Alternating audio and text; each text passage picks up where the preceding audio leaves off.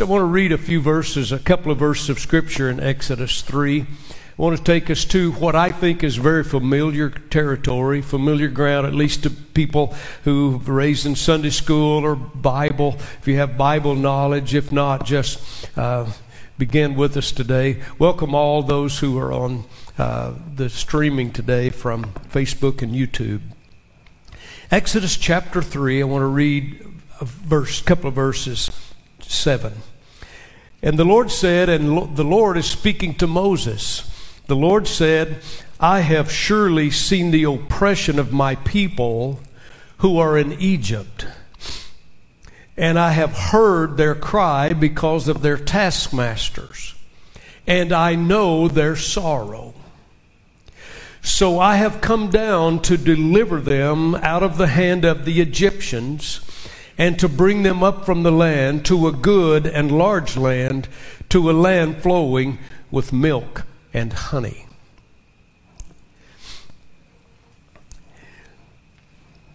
I heard a story this week, and you may have seen it on the internet, but it sets up well, at least from my mind, what I want to share. It seems that a traveling pastor, visited a country town, and in a restaurant, there was a men's breakfast on Saturday morning. And the pastor, the guest pastor, visiting pastor, noticed that the pastor there asked a man in overalls, decked out in the bibbed overalls, to say grace over the morning breakfast. How many of you have seen this? Anybody? Good. You'll think it's brand new. So this old gentleman in the bibbed overalls began to pray, and the first thing he said was, Lord, I hate buttermilk. And the visiting pastor kind of opened one eye and thought, my goodness, I wonder where this is going. So the old farmer went on and was praying, and he proclaimed, Lord, I hate lard. Now the pastor was kind of concerned about what he was going to do, and further on, and without missing a beat, finally the old farmer said, and Lord, I don't much care for raw white flour. The pastor eyed the group again and said, boy, there were several eyes now. Have you ever noticed that sometimes people want to peek when you're praying? And so everybody was kind of peeking when he's praying, but the old farmer went on and he said, Lord, when you mix them all together and bake them, I do love warm, fresh biscuits. How many of you like hot buttered biscuits? God made them, didn't he? And he went on to pray, so Lord, when things come up that we don't like, when life gets hard and we don't understand what you're saying to us, help us just to relax and wait until you are done mixing. It will probably be even better than biscuits. I just thought that was extremely apropos to some of what we are experiencing today. I want to take you to one of Israel's darkest hours in history. Israel for 400 years have been in slavery to Egypt. The Israeli people raised the crops, they threshed the grain, they mixed the straw with the mud, and they built houses from mud bricks and built the dwelling places of the Egyptians while they lived in tents and huts. All the while, these Israelis, the children of Israel, prayed and they prayed and prayed for deliverance. But these verses describe possibly one of the highest moments of Israel's history. For suddenly, for whatever reason, God decided he would move. For years he had listened and heard Israel's praying. And God utters forth his answer to their prayer. Watch what he said. We read it. I love it. He goes, I have seen their afflictions. I have heard their cries. I know their sorrow, and I am come down to deliver them. Ladies and gentlemen, it is a shouting, blessed moment when God decides to answer our long time and season of prayer. When God says to His people, I hear you, and I'm going to do something about it. Imagine with me, if you will, something that's important. Somehow, maybe the announcement was captured in the Egyptian news media, or their handouts, or their newspaper, or something of that nature, and it says something to the Egyptians. The God of Israel is reported to have spoken to them. He has seen their afflictions. He has heard their prayers. He knows their sorrow, and He's coming down to deliver them. These are the Egyptians hearing this. These are the people that work for them. And I imagine they had a heyday in their time. If you'll allow me to use my imagination, the Egyptians have had these people for 400 years, and suddenly they believe God's coming down to do something and deliver them out from Egyptian bondage. And I think I hear them say, that's just like this fanatical bunch of people. These bunch of Christians, here they are, they've worked for us all this time, and they're still clinging to their religion.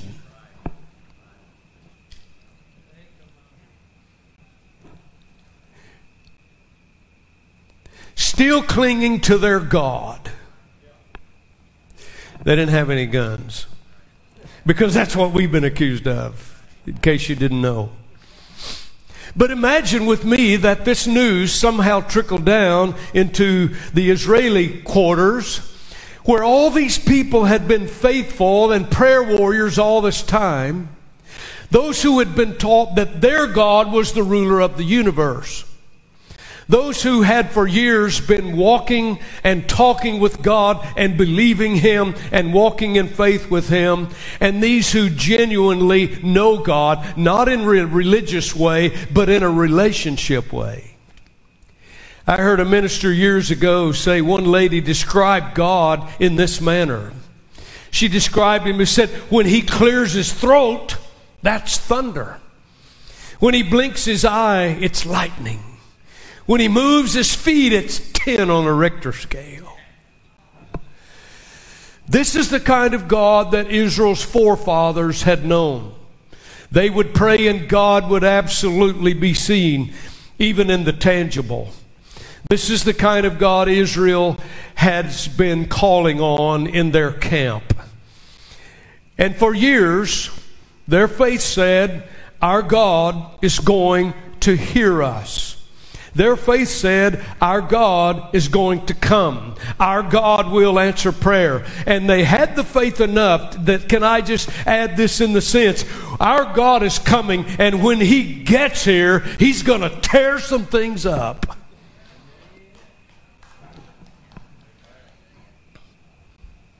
And the Egyptians' response, I believe, goes, oh, sure He will. That group of religious fanatics. How can these people still imagine this archaic religion? And the Egyptian soldiers, they're going, yeah, sure, He's going to come and tear it all up. Then, on the day that they read the newspaper down in the Israeli camps that God has seen, heard, and knows and is coming, don't you know there was shouting and dancing and, can I say, joy in the camp? Because for so long it had seemed that the Egyptians had all the joy.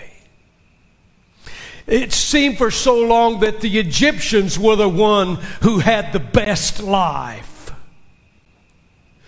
For ages and centuries, these people had all the money. These people had all the power. These people had all the position. It seemed for all those years that For so long, the world's gods were more powerful. For so long, it was better to be in the Egyptian camp than in the camp of our God from a human reasoning. But because of this morning's headlines, because of the news trickling down, it put hope in their heart, it put praise on their lips, it put a spring in their step, and suddenly Israel is energized. He's coming, He's coming, He's coming. Listen, folk, genuine faith listens to a higher voice than comes from earthly bound voices. Because the world is trying to drown out our hope. It's trying to drown out our faith. The world is trying to take the peace and joy out of us. The world's trying to say that your God is archaic. And what does 400 years of praying get you? And what does believing get you? Look, we're the ones with the power. We're the ones in position. We're the ones who rule and run this thing. And you keep thinking that God's going to come and do something. I want to tell you, that ought to put a stir in us to realize, because ladies and gentlemen, the world is the set stage, and I believe God is about to do something. Wow. In the midst of all the joy and the enthusiasm, though, watch this. Do you understand what I'm saying to us today? Don't miss the present application. In the midst of all the joy and the enthusiasm, look what God does. I'm going to read verse 10 and 12. God is speaking to Moses, and He said, "Come now, therefore, and I will send you to Pharaoh, that you may bring my people, the children of Israel, out of Egypt." But Moses said to God, "Who am I that I should go to Pharaoh, and that I should bring the children of Israel out of Egypt?" So God said, "I will certainly be with you. And this shall be a sign to you that I have sent you. When you have brought the people out of Egypt, you will serve God on this mountain." I love the Word, don't you? How many of you know that sometimes we canonize the characters of this Bible, and we should respect them? But I just want to declare they're just human beings, just like us. Yes, they were prophets. Yes, they were priests. Yes, they were used in the kingdom, but they were just human beings. So God said, "I'm coming down. Moses, I will use you." And in my mind, can I just tell you how I think the human nature is? In my mind, I don't think the people of Israel liked this announcement. What are you talking about, Pastor? So let me speculate a minute about human nature. Even God's people. Lord, we know that you know everything. Lord, we know that you are a sovereign God. We know you're omniscient. Lord, we know you know everything. And God, we don't want to interfere. But Lord, don't make a mistake here.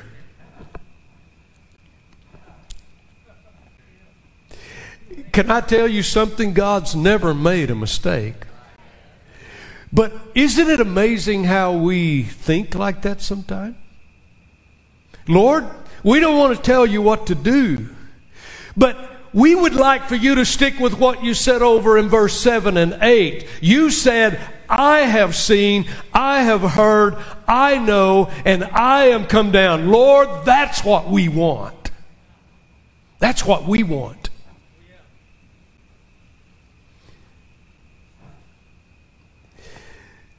And God said, or they said, "God, we know Moses. We've heard of his temper. We know he was a spoiled brat in your palace. We know what he's like." Can I say, by saying that, they know that he's like them.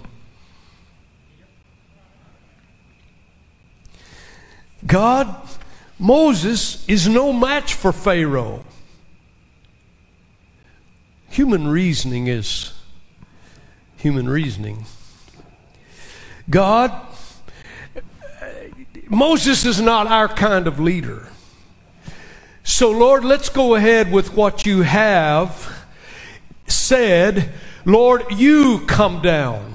Lord, you come down with your power. Lord, you speak and men shall die. You speak and men will live. You speak and everything is changed according to your sovereignty. You shake the foundations of the earth. You shake Pharaoh's palace.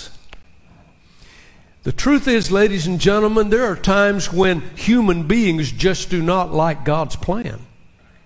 We don't like God's ideas. We don't like God's suggestions. We don't agree with the way we think God's going to run this thing. And can I just say, God's response was, I will use Moses. And here's what's amazing to me. Moses goes, I don't like it either.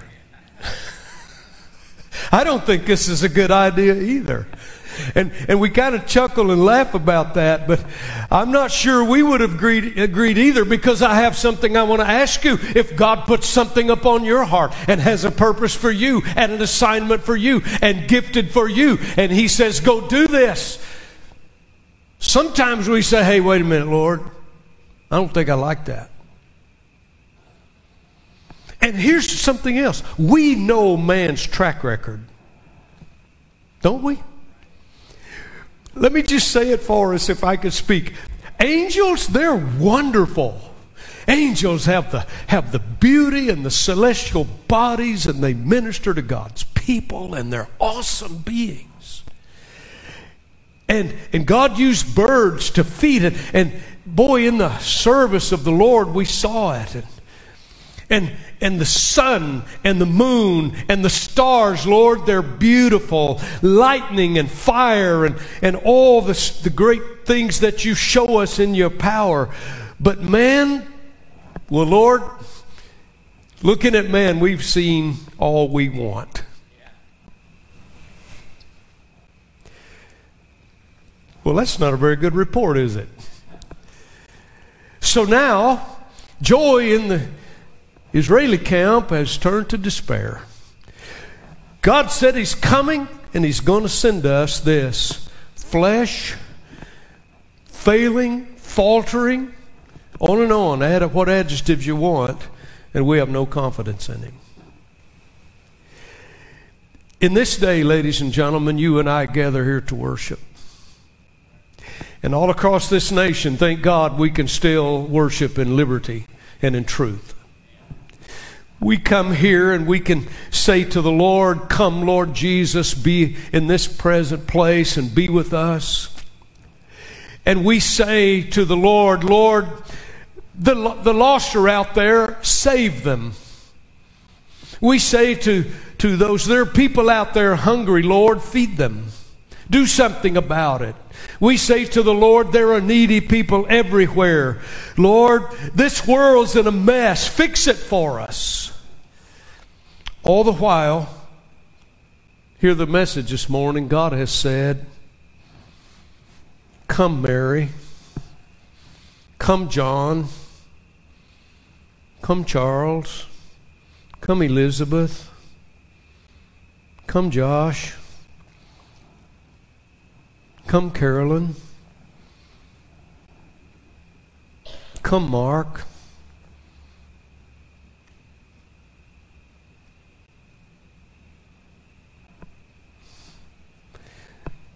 for wherever or whether we realize it or not, ladies and gentlemen, my subject this morning, and that's the introduction, is that God's answer is you. God's answer is me.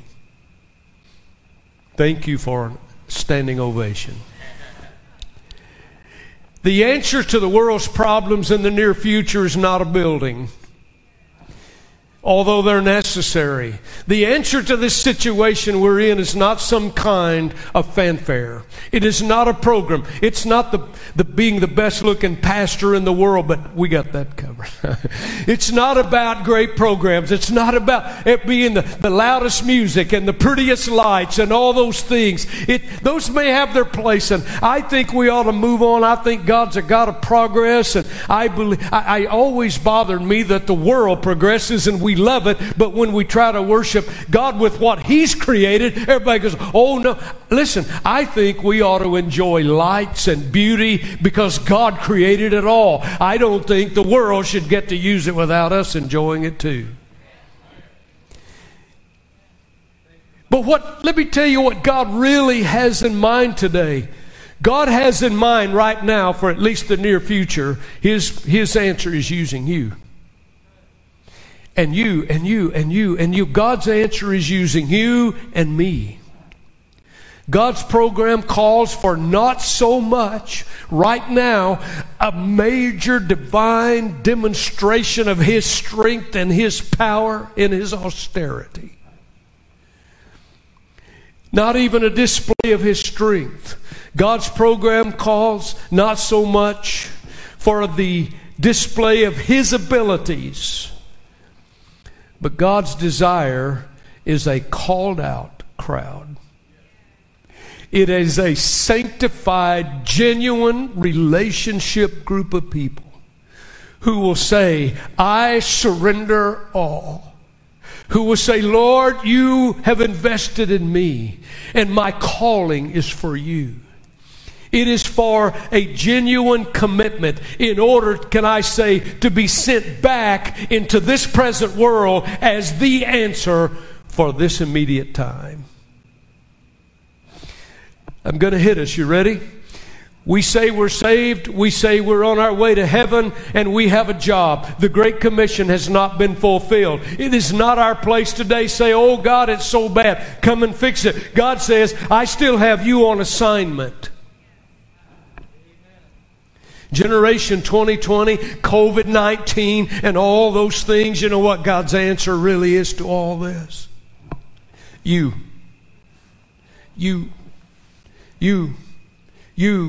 me.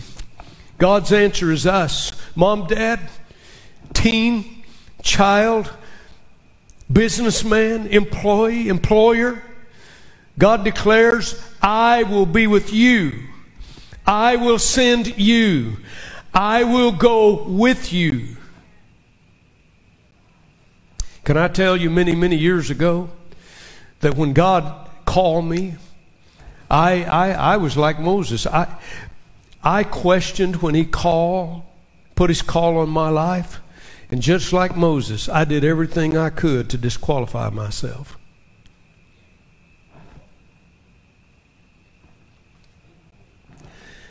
But eventually, when God has a call on your life, let me tell you, the greatest thing is to surrender and get involved in it. Because if not, you can live for 40, 50 years miserably and love God and serve God. But ladies and gentlemen, you'll never be totally happy with all the joy and peace in you until you get right in the middle of the will of the Lord.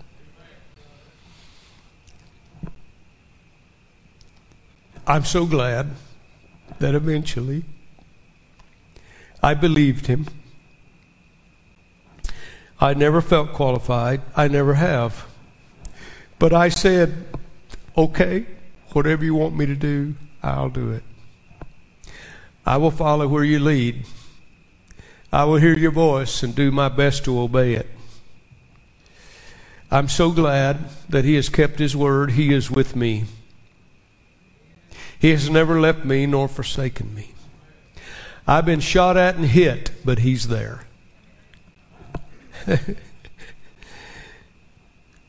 It's not by might nor by power, but by the Spirit of God in you today. Generation 2020, listen. God's plan for the near future in 2020 and 2021 might surprise you. When God saved us and He filled us and He called us and He equipped us, though the Great Commission is not yet complete, I want to declare to you God's provision for you to be the answer is complete. He will give you all things so that when you obey Him, that you will be successful in Him. It may not look like a success all the time to you. It may look like we know this Moses business and I know me, and Satan will capitalize on it. But God makes no mistakes when He says, Bill, when He says, Mr. or Mrs. Teenager, whoever you are, I've called you to do this. I want you to do that.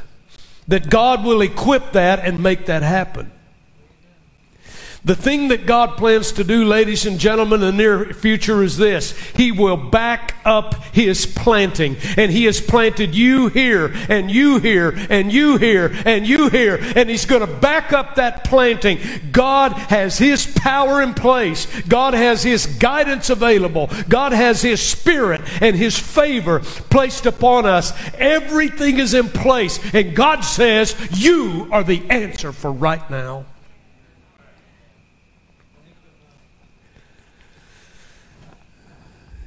Moses, I birthed you. You remember? If you don't know the Bible, this was an Israeli child, and because the king had given an edict to kill all male children under the age of 2, just like in Christ's time. You know the story that the mother of Moses placed him in the Nile River in a basket. Read the story, but God said, I birthed you. I supernaturally protected you. How many of you are here and by some right you, except for the mercy of God, your life would have ended a long time ago? There's been about 4 or 5 times that I probably shouldn't be here. But I want to tell you, when the Lord has a call on your life, He knows how to take care of you. God said, Moses, I birthed you. I protected you. I placed you, Moses, in Pharaoh's house. Moses, all these years, I have a plan for your life. And now, Moses, what are you going to say to me? If I could call every one of your first names, what are you going to say to me? What are you going to do? Moses, God says to us today, I found you in bondage. I found you under sin's dark dread. I sent my word. I had my son pay the price. And I called you out of love and compassion. And I wooed you with the Spirit. I saved you by the blood of my son. I picked you up. I washed you. I cleansed you. I gave you a name. I gave you gifts and abilities. Now don't hesitate to do what I've called you to do. I know this is forthright. And I know there's prophecies galore out there today. I know all that. Ladies and gentlemen, I will tell you this. God has a purpose for us today, and we need to be about it. Young people, mom and dad, God's answer for what is needed next door to you is you. You know what God wants to use? He wants to use your smile. He wants to use your courtesy. He wants to use your compassion. He wants to use your concern on the campus, young people, about children and young people who are headed for a devil's hell. He wants to use you, sir and madam, on the job. He wants to use you at the gas station or anywhere you are. God's answer next door to you is you. God has given us abilities specifically. God has given each one of us a gift to answer a major problem. Let me say kindly and reverently, it's not the government. It's not the White House.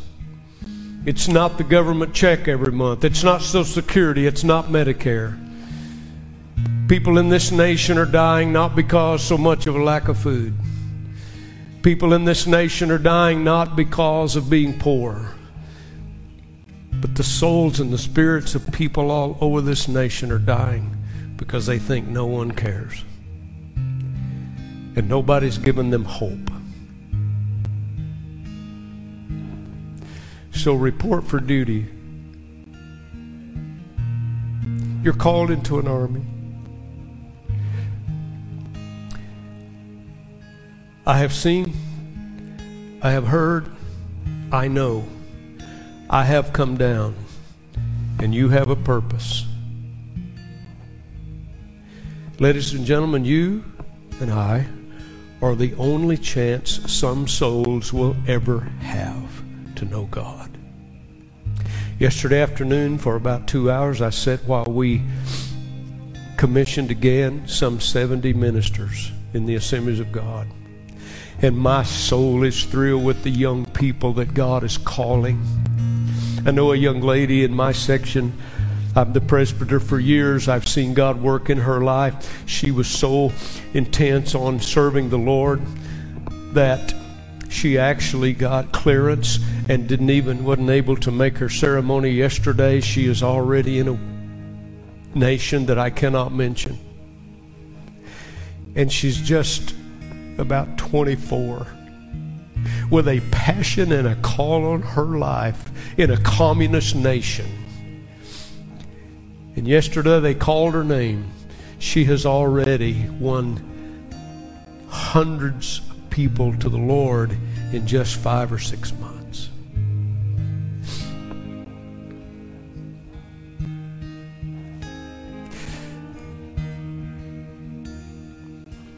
Whatever talent you have, whatever ability you have, I will tell you this, God didn't have you in mind when He gave it to you. He had someone else in mind so that you could use that to be His answer in the kingdom. Each one of us were meant to be a channel or a vessel that God would use, that we could make a change and a difference in this nation, so God could work through you. I think the right answer for us is, Lord, here I am. I surrender. Can I do something this morning? Just remain seated. I remember as a boy, when I was 7, 8, 10, 12, 16, 18, 25. And ever since I asked the Lord to be my Savior, I have many, many, many times come to the place where I said, Lord, here I am. I surrender. I surrender. Isn't it amazing how we keep trying to pick up our own thoughts and our own directions? Let me say this to you and I'll be through. There is an assignment upon your life today. It is a mandate from the glory world right now, at least for the short term, because we don't know how soon the Lord's coming. I will tell you this, God's assignment is for you to be used and be the answer for somebody's life. Don't be afraid of them. Don't be intimidated by it. Don't fear rejection. If they reject you, they're rejecting the Christ. But ladies and gentlemen, let the army of God get on their feet and let us report for duty. This world's a whole lot more receiving to the gospel than you might think. We claim to have the answer, don't we? God says, be the answer.